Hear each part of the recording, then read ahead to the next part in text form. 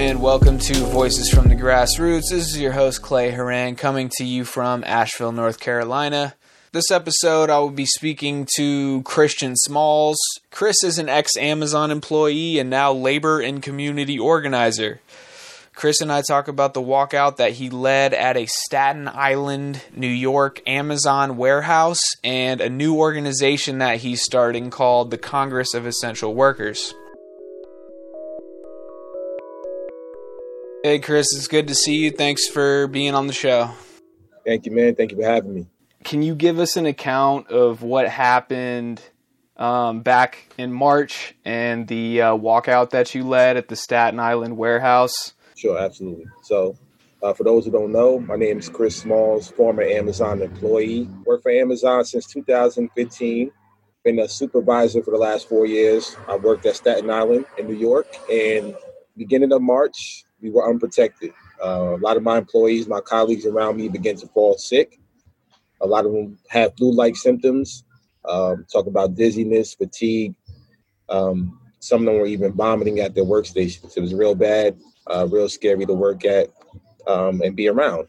So I started raising health and safety concerns to my local HR department, sending out emails to the government. When that didn't work, I had to take further action because New York became the epicenter during that time in the middle of March. In the midst of taking action behind the scenes, I went to the building every day, sat off the clock for 8 hours a day in the main cafeteria, telling all my employees, former employees, that somebody that they possibly been working around had tested positive for the virus. And management didn't want me to tell them, not to cause a panic and not to get anybody scared. So they didn't want to spread that out there to the employees, which I thought that was just wrong from the start. So they decided to quarantine me on March 28th. Only me, nobody else in my building at that time, because the colleague that I sent home on March 24th was a supervisor that worked in the same department. She was my friend. She tested positive. And knowing what type of job that we're doing, being around the hundreds of employees, I knew that the building was at risk and we need to close it down. So at the end of the week, they decided to quarantine me, not even the person that I ride to work with, none of the employees that were exposed to my friend who tested positive for. So when I realized that, they put a target on my back and tried to silence me. That's when I decided to mobilize the walkout, which I held on March 30th. 2 hours after that walkout, I was terminated by the company. Yeah, so the company tried to say that they fired you because you violated social distancing guidelines. So you dispute that. You say that that's not why they fired you. You think they fired you because you led an action? Absolutely. Everybody that saw me that week could tell you exactly what I did. As I'm sitting down now, I did that every day. I sat in the cafeteria away from everybody, 6 feet apart, the entire week for 8 hours. They already have my full consent to release the video footage of what I did that week. I know what I did. I didn't violate any rules. They fired me because I held that walkout and they knew I was raising concern. Before you were fired, some major players in Amazon, including Jeff Bezos, brought you up in a meeting. What was it like to know or to find out that your name was in the mouth of some of the highest and most important executives in Amazon? So, yeah, when I first found out, it was shocking to me to know that, Jeff Bezos, we're talking about the richest man in the world, was sitting in on that conversation and worried about me. I'm at the bottom of the totem pole. I'm only making $25 an hour, but obviously I was intimidating to them in a certain degree because of the things I was raising concerns about. They dropped the ball. Now we're talking thousands of people that contracted this virus, and people have died in that very warehouse that could have been prevented. So, blood is on their hands. Previous to this, you claimed that you were not involved in any kind of organizing and activism, right? Like, how would you say that this has affected your desire to be or to participate in the labor movement or political movements in general? Well, it definitely broadened, my horizon as far as like the political aspect and what's going on with the labor movement, workers, essential workers. It exposed a lot about this country, a lot about capitalism. I'm learning every day. and I'm being in this position where I can use this platform to help others. That's exactly what I've been trying to do, raising money for the employees as well that are unpaid. I raised over $30,000 and I already paid out over $20,000 to employees. So just continue to try to use this platform and learn as much as I can and help organize as much as I can, and I just try to take care of the employees because it's needed right now. It's necessary with all the things that's going on all across the country. So were in the walkout that you led, were unions involved in any way, or how did they try to get involved? And do you think that Amazon is now going to be more likely to try to unionize as a result of like what's been going on and maybe even just the action that you did? No. So I would say this. The unions weren't a part of the walkout, but some of them did show up to support some that I met that day, and I'm very grateful for that. A lot of unions all across the world continue to support.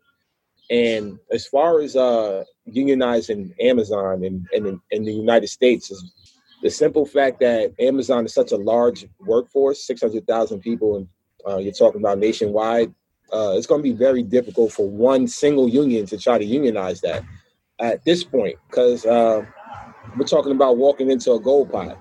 Think about they'll be paying union dues, and this union will be able to get all that money. Will they do the right thing with it is the biggest question. And I still think that a lot of people fear that a lot of unions are still corrupt in some way. So I can't speak for everybody that says, they want a union for Amazon and that's the right thing to do. I started my own organization called TCOEW, the Congress of Essential Workers. My plan is to try to use a union-like structure, but not be a union, non-union, and give a rank and file committee to the workforce of Amazon, something employee-driven, where they have their own democracy and negotiating their own contracts. So that's amazing to hear that y'all are doing that. When did you create this, and when did that come together? And who else is involved in that project? I launched it a few weeks ago. I want to say about 2.5 weeks ago. And the official website will be up, I want to say, in another 2 weeks. The official website will be tcoew.org. I created it just thinking about the bigger picture and the vision that is needed right now in this country as far as essential workers. What we're going through now, we don't want to have that for our children. So I decided to put this together, and who's helping me is just anybody who's willing to help.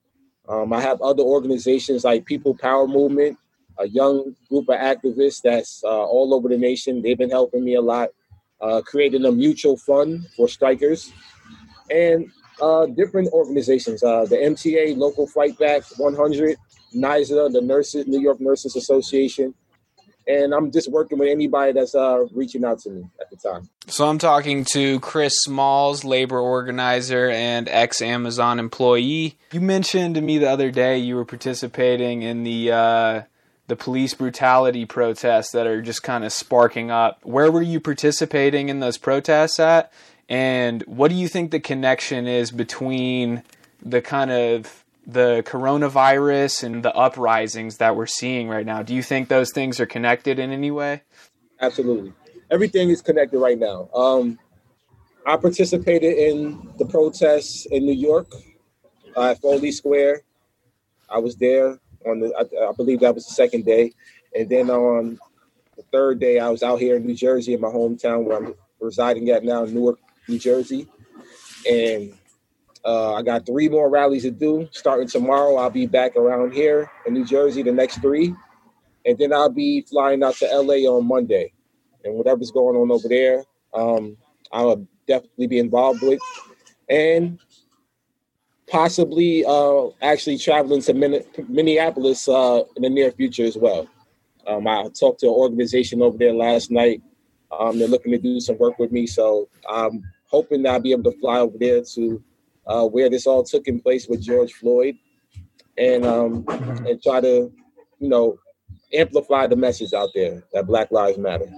So, what have you seen on the ground over there? Because there's been reports of police instigating violence and property destruction and things like that? Like, what have you seen on the ground in New Jersey? New Jersey's been pretty calm. We haven't had any rioting like the other states, like New York, for example. We haven't had that much over here. We probably had a little bit of a crowd that was aggressive at one point, but for the majority of the part, they all go home when the sun goes down. And when the curfew starts, fingers crossed that continues to happen. I believe it will now because, if I'm not mistaken, they arrested all 4 officers now. So that should calm things down a lot more. But we didn't have the rioting that New York did. New York, what I've seen on the ground is you have young adults out there. You have a little bit of everybody out there that just are out there for the wrong reasons. But at the same time, they just feel like this is the moment of opportunity. And then you got to think about, like you said, the coronavirus. Everybody's been in the house, cooped up in the house for the last 2 months, 3 months. A lot of people are unemployed, 40 million people unemployed, including myself. And this is the opportunity for everybody to come out. You see, they can care less about the virus. They haven't even brought it up. The fact that these thousands of people are gathering in closely dense populated areas, and some of them are wearing masks, some of them don't. They have their children out there. It's like the virus just all of a sudden went away. And everything just ties together. We're still trying to get through that and also get through racism and capitalism at the same time. And then we got to worry about the election, the presidential election. It's a lot that's going on. Given all the stuff that's going on in the country, how do you plan on keeping the momentum going?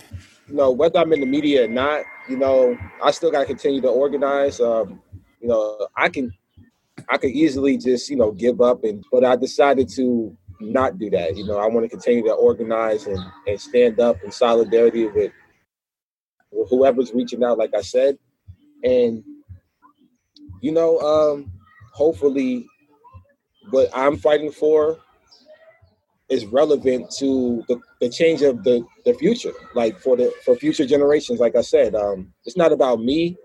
It's about the people that's coming after me. I don't want anybody else to go through what I had to go through with this company or with any company. So hopefully the vision that I have expands and grow within the country.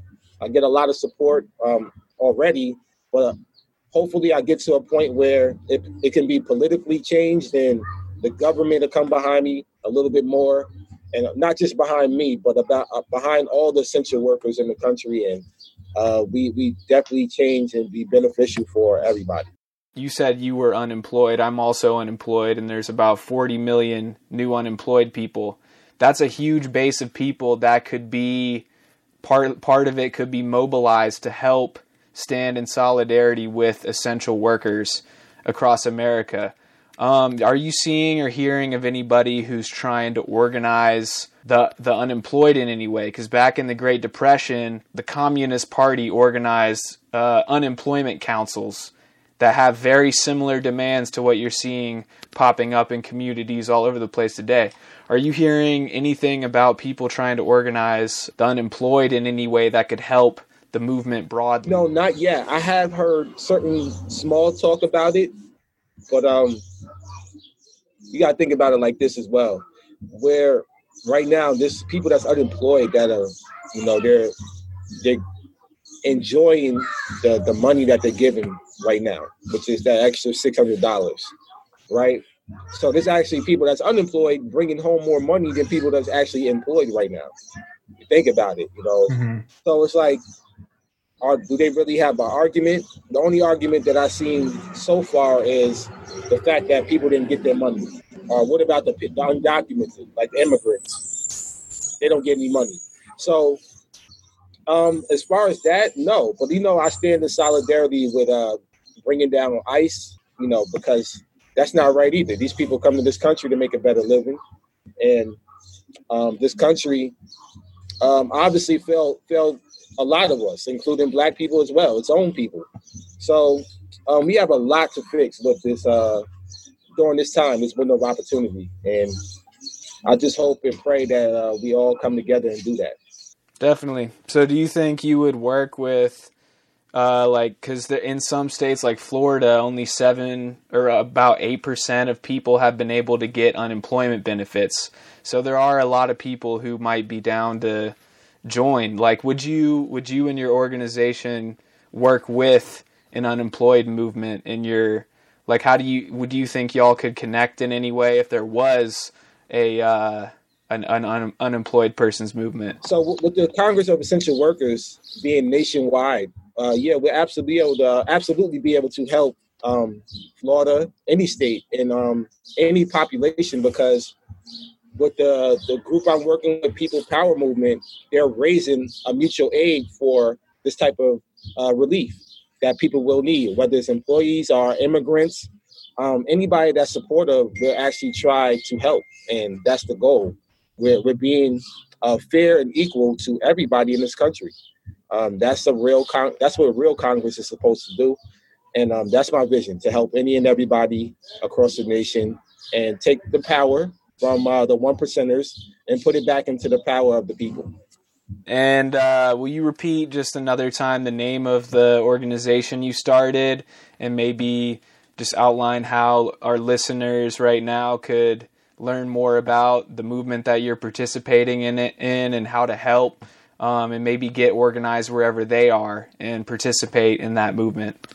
So once again, my organization is called TCOEW, stands for the Congress of Essential Workers, a nationwide rank and file committee, employee-driven organization to unionize with a unionized structure, not to be called a union, non-union, unionized structure, to actually organize the workforce of Amazon and other major corporations in America nationwide. And in a couple of weeks, our website will be up. It'll be tcoew.org. Look out for that. You can follow me on Twitter, shut_down Amazon. Also on Instagram, chris.smalls_. And reach out to me. I'll be more than happy to connect with you. And follow our GoFundMe as well. Support our GoFundMe. The GoFundMe can be found on my Twitter page, or you can Google that as well. Just Google my name, Chris Smalls. And also help spread and sign the petition to keep the $2 hero pay for Amazon employees. I have that as well up on my Twitter. Chris, thank you so much for being on the show, and thank you for all the work that you're doing out there. Really appreciate what's going on, and hoping to amplify it as much as possible. Thanks, bro. Thanks for having me, man. Take care. Solidarity. So that does it for this episode of Voices from the Grassroots. If you're out there protesting racism, police brutality, the murder of George Floyd, which I hope you are, stay safe. And until next time, this is Clay Horan signing out.